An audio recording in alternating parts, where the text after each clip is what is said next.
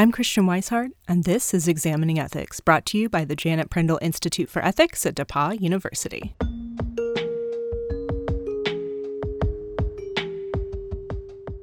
On today's show, we're exploring the fascinating and complex world of disability and ethics with the philosopher Joel Reynolds. Disability is not simply a universal and essential aspect of human life. It's a universal and essential aspect of how we think about organizing social life and how we think we ought to organize social life. There's the normative or the ethical component coming out. And one of the reasons why I think disability is so powerful as a touchstone for ethics, for how we think the world ought to be, how we ought to act, how we ought to organize our social and political institutions.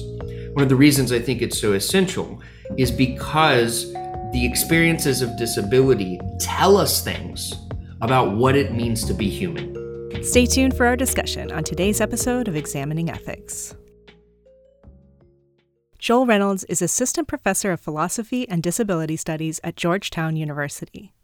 Their new book, The Life Worth Living: Disability, Pain, and Morality, explores disability from a philosophical perspective. I'm going to ask you a question that I normally ask at the end, but I kind of want to know it right now with you, which is, why do you care about this topic? What brought you to this particular work? I didn't realize it for many, many years, but I had been thinking about disability in a political sense, in a philosophical sense, in all sorts of senses, as far back as I can actually remember, because my brother and best friend, Jason, was born with cerebral palsy, muscular dystrophy, and hydrocephalus, among other things. We were very close. I was, one of his primary caregivers in addition to, us being best friends. And I saw from an extremely young age the ways that people would treat Jason differently than they would treat me or others, and the way that people would regularly make assumptions about the sort of life he was leading and his quality of life.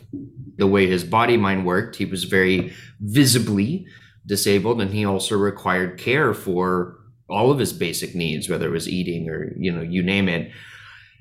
And then my mom became disabled when I was 9 or 10 or so. It's a little hard to put an exact date on. She developed TMJ, fibromyalgia, degenerative disc disease, and ended up being a chronic pain sufferer, which is, as the book tries to make very clear, a unique, a distinct way of being disabled, one that does come along with certain, perhaps even necessary impacts on quality of life in a negative way.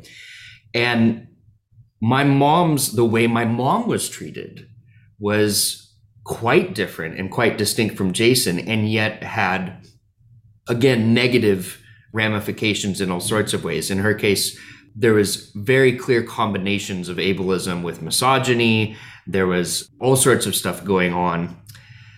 Talking about and researching and doing work in philosophy of disability, for me, is personal because my whole life has been one of experiencing and thinking through the way in which disability is treated in the world. And of course, as happens to so many people, I became disabled later in life, in my case through psychiatric disabilities, depression and severe GAD and these sorts of things.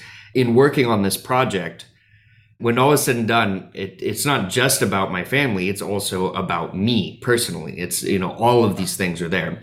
So this is a very, very personal project, even though there's moments that I get very theoretical. It's very practical and very personal as well.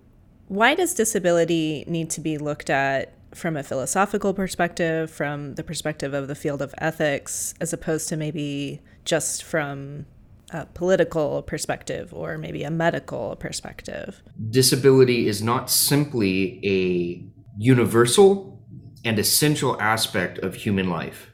It's a universal and essential aspect of how we think about organizing social life and how we think we ought to organize social life. There's the normative or the ethical component coming out.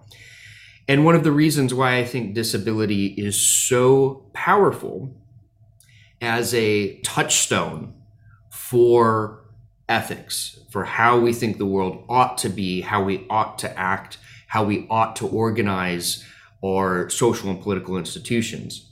One of the reasons I think it's so essential is because the experiences of disability tell us things about what it means to be human and what it means to be human with regards to all sorts of aspects of human life across the life course.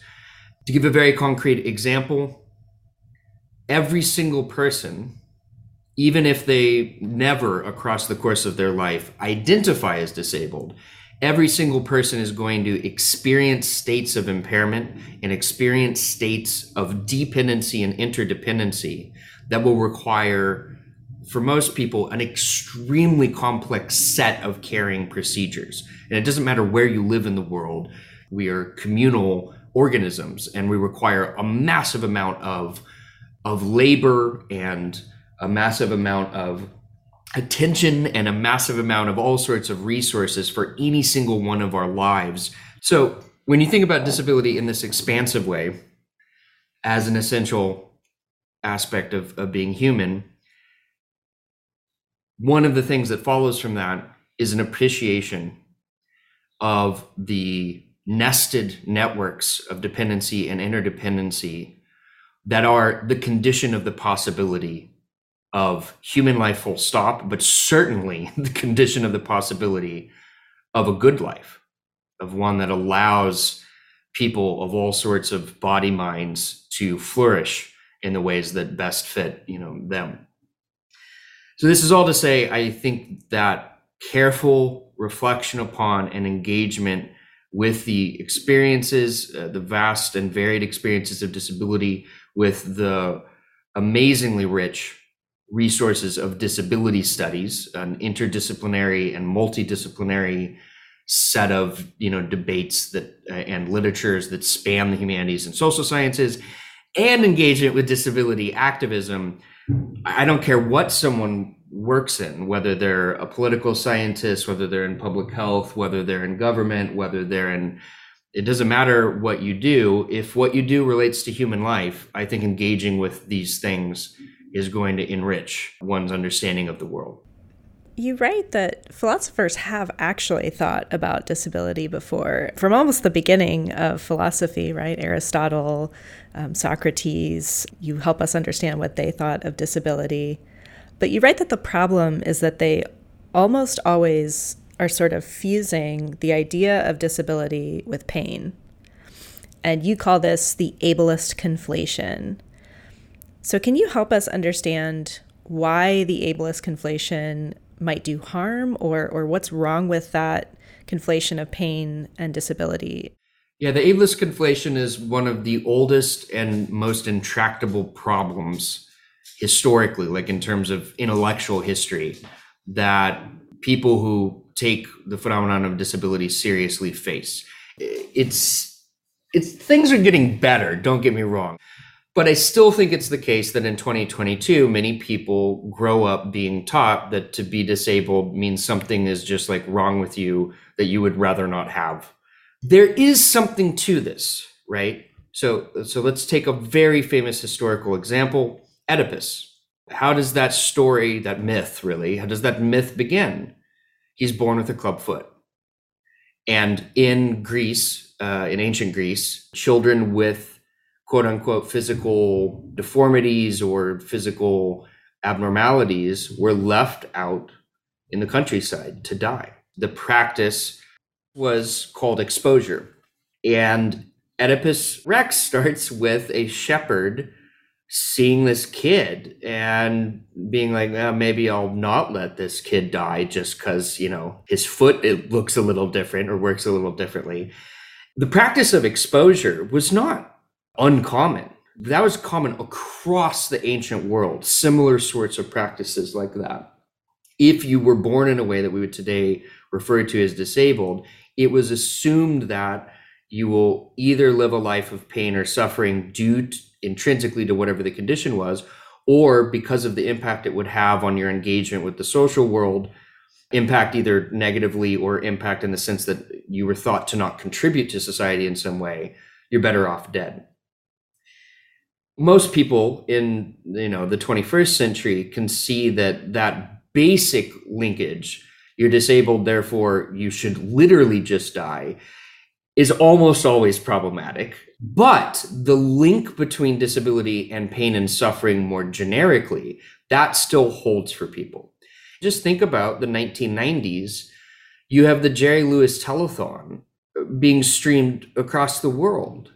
And you have what disability studies scholars and activists will call inspiration porn, or in the telethon case, it's closer to, it's pity porn as well as inspiration porn. And if you look carefully at the kind of tropes that the telethon would use, that essentially says, look at this poor person. Look at what they're dealing with. Please help them. Please give money, And that's a framework that it still pops up today, especially in more local journalism. The theoretical core there is linking disability with some sort of pain and suffering. And then by virtue of that, if you do something normal, that's amazing, that it all relies on the ableist conflation. That assumption, that default assumption that disability is linked with pain and suffering is false. That is one of the primary arguments of my book. There are cases of disability that come along with pain and suffering, but to assume that from the beginning and to assume that of all disabilities is a fundamental error that we humans, all human societies, whatever cultural differences might be at play, that general assumption has to stop being made. So when people talk about disability, especially at a high kind of political level, national or international, there's this phenomenon that cognitive linguists call hypocognition, where there is a lack of either a concept or set of concepts or a lack of distinctions to fully appreciate whatever you're referring to. And I think this is one of the biggest issues facing disability justice, is that when you invoke disability, what will happen in many people's minds is some paradigmatic case will pop up and then count as everything disability is. So maybe the person thinks of someone with Down syndrome, or maybe the person thinks of a person who's paraplegic and uses a wheelchair for mobility, or fill in the blank. And then that case ends up coloring the entirety of what the person is thinking about when they refer to disability, full stop.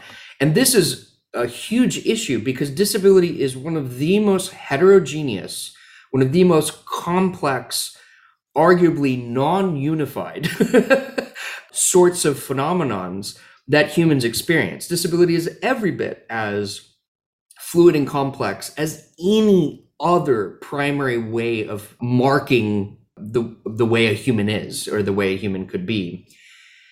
If the paradigmatic case that a particular person is thinking about is one that comes along with constitutive pain and suffering, so let's use a different example here, maybe Alzheimer's or ALS, or a condition that will come along with either literal physical pain or certainly psychological suffering of some sort. If that then becomes the stand-in for all disability, we immediately have a problem. And if there aren't cases to balance it out. So a case that people who teach disability studies often introduce very early on in the course is deafness and conversations around deaf culture. It is still the case that many people will think of deafness simply as audiological loss, right? Deafness as a lack of something one would otherwise want to have, namely hearing.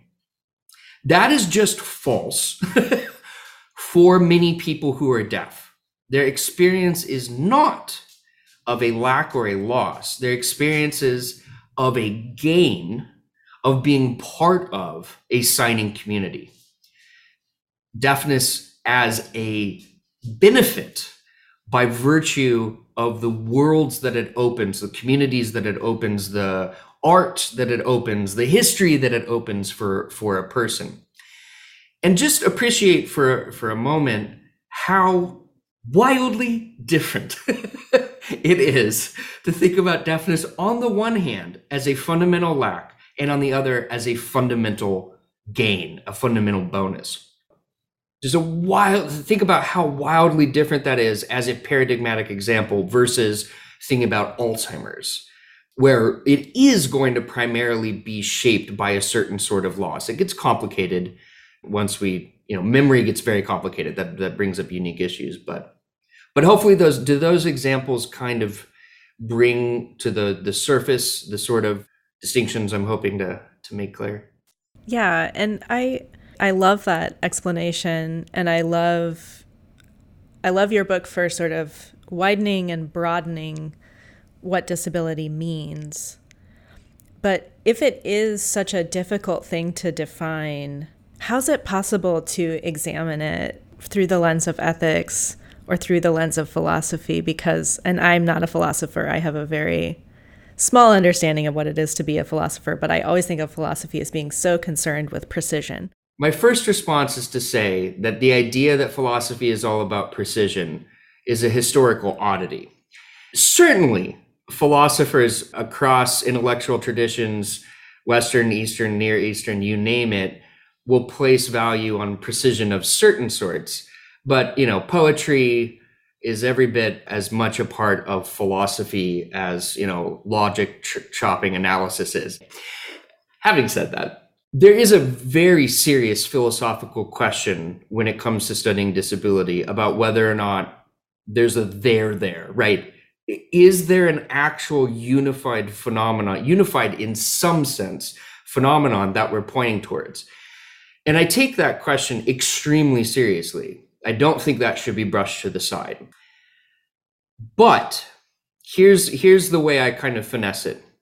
Even if it is the case that I do not think I could give a necessary and or sufficient set of conditions such that the phenomenon of disability can be clearly picked out in the world, even if that's the case, that doesn't mean I can't talk about it with respect to how it's being used in the world, with respect to the role it plays in things like international treaties, the United Nations Convention on the Rights of Persons with Disabilities, or how the concept is used in national anti-discrimination laws like the Americans with Disabilities Act or the DDA in the UK, or with how disability is being used and leveraged on the ground.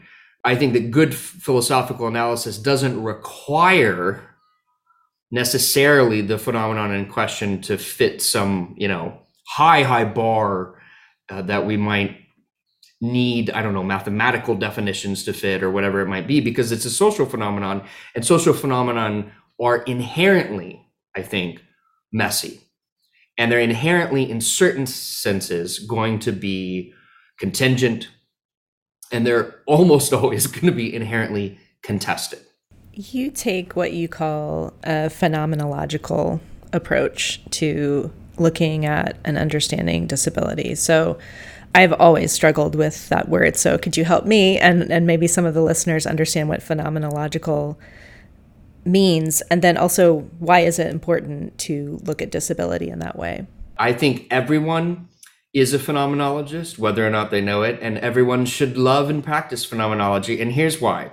Phenomenology simply is the study of the general structures of experience, or if you prefer, of existence.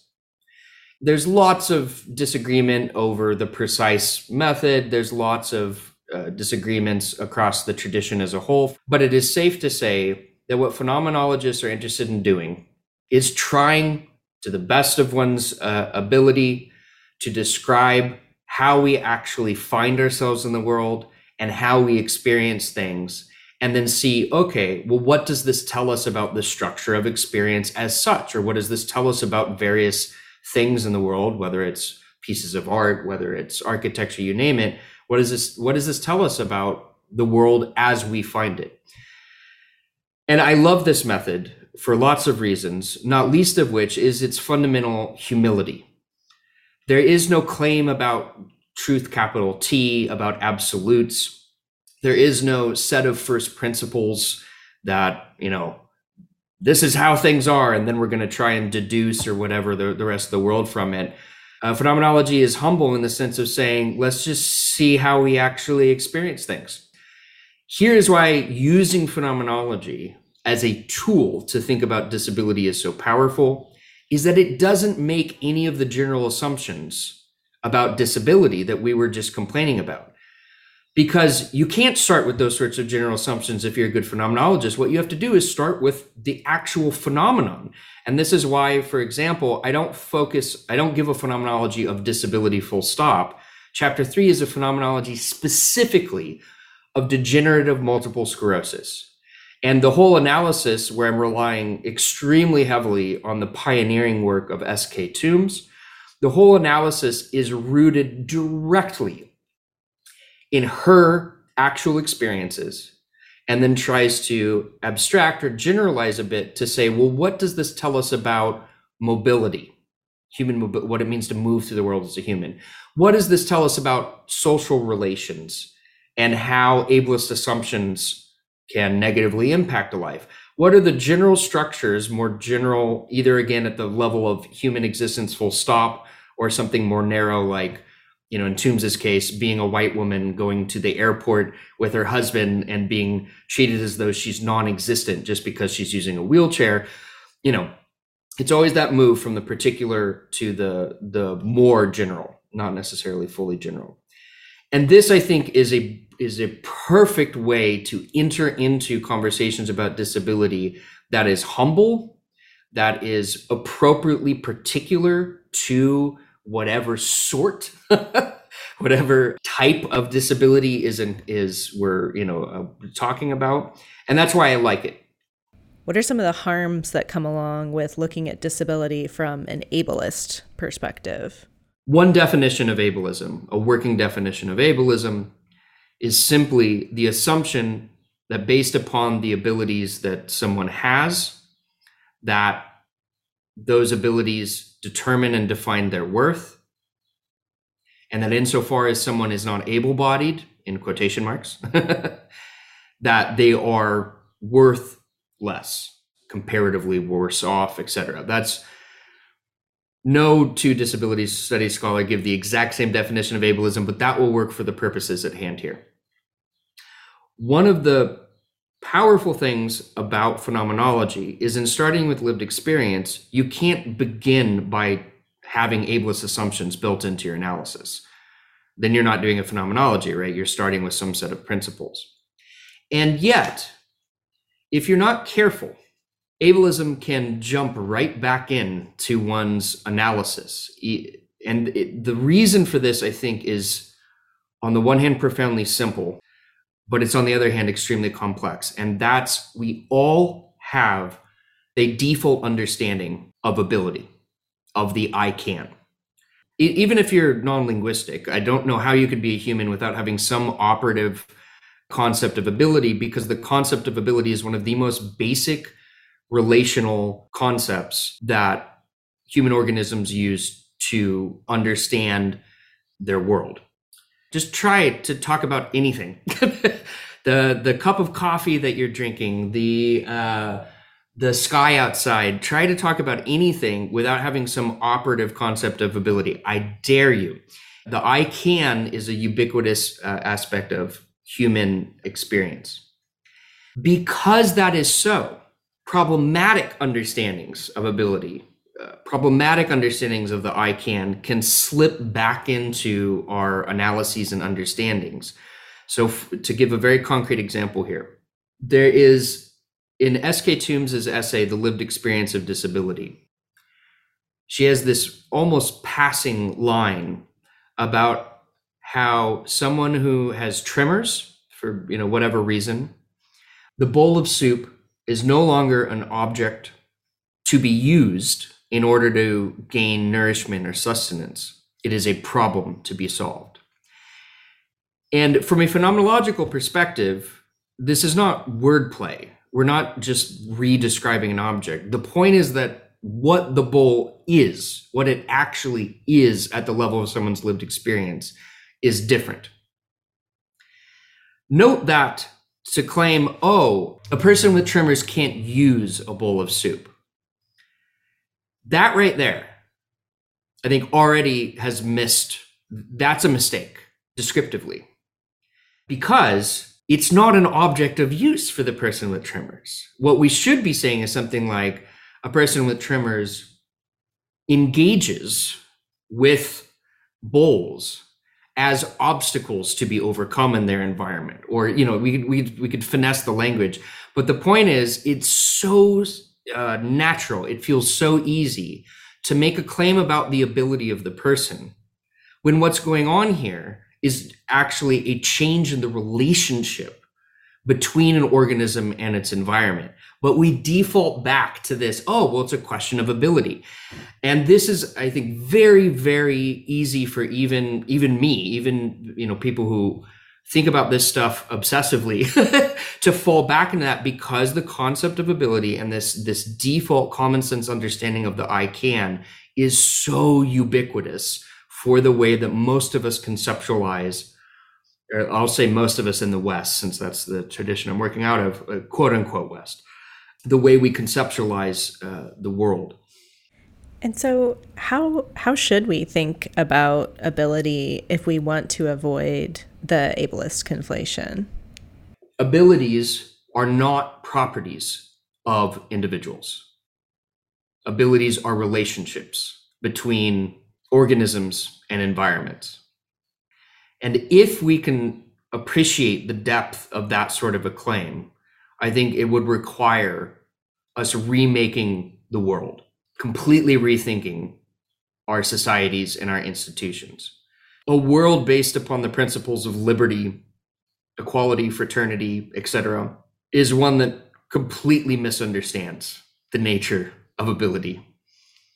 Because liberty, equality, and fraternity are all thought as properties that individuals in the given society, in this case the US, are supposed to hold and supposed to have as rights. But that's just, I think, asinine. What we should be fighting for, and what we should want, is a world in which the relationships between the target organisms, in this case we'll say humans, the relationships between the organisms and the environment is one that is supportive for all. And that would mean, for example, not rights to liberty, equality, or fraternity, but rights to shelter, rights to food, rights to healthcare, rights to a healthy environment. Those are the sorts of conceptualizations that take ability as a relational concept seriously and don't reduce ability erroneously to some property that humans have. In other words, there is no pure I can. Every time you say the sentence, I can do X, it's a philosophical mistake. Because there is nothing at all that one can do purely and solely on their own. One of the examples I use in the book is just oxygen in the air. You take oxygen out of the air, all of the quote unquote I cans of any human organism disappear. That proves, as simple, as completely simple and obvious as that example is, it demonstrates how there is no pure I can. Their abilities are not solely in the individual. They are relations between an organism and their environment.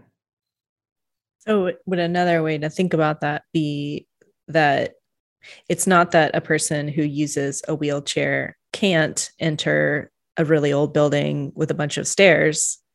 It's that there's a bunch of stairs in a really old building that is blocking access for a person who uses a wheelchair.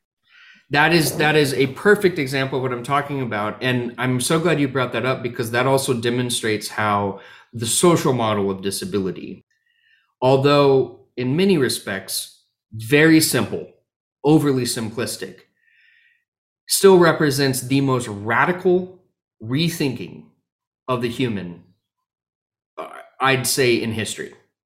Because what the social model did, that I think even some disability rights people and some disability studies scholars don't fully appreciate, what it did for the first time in modern history was finally place the onus on how we organize the world in an explicit and almost undeniable way that I'm not sure other social movements as successfully have made clear.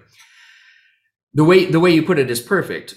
To say that the person using a wheelchair, that they cannot, get in the building is just inaccurate. It's philosophically indefensible. It relies upon an indefensible, misguided, wrong understanding of the nature of ability.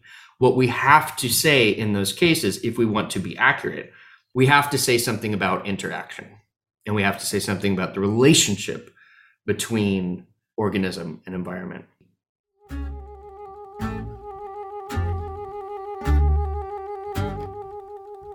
If you want to know more about Joel Reynolds' other work or some of the things that we mentioned in today's episode, check out our new and improved show notes page at prindleinstitute.org/examiningethics.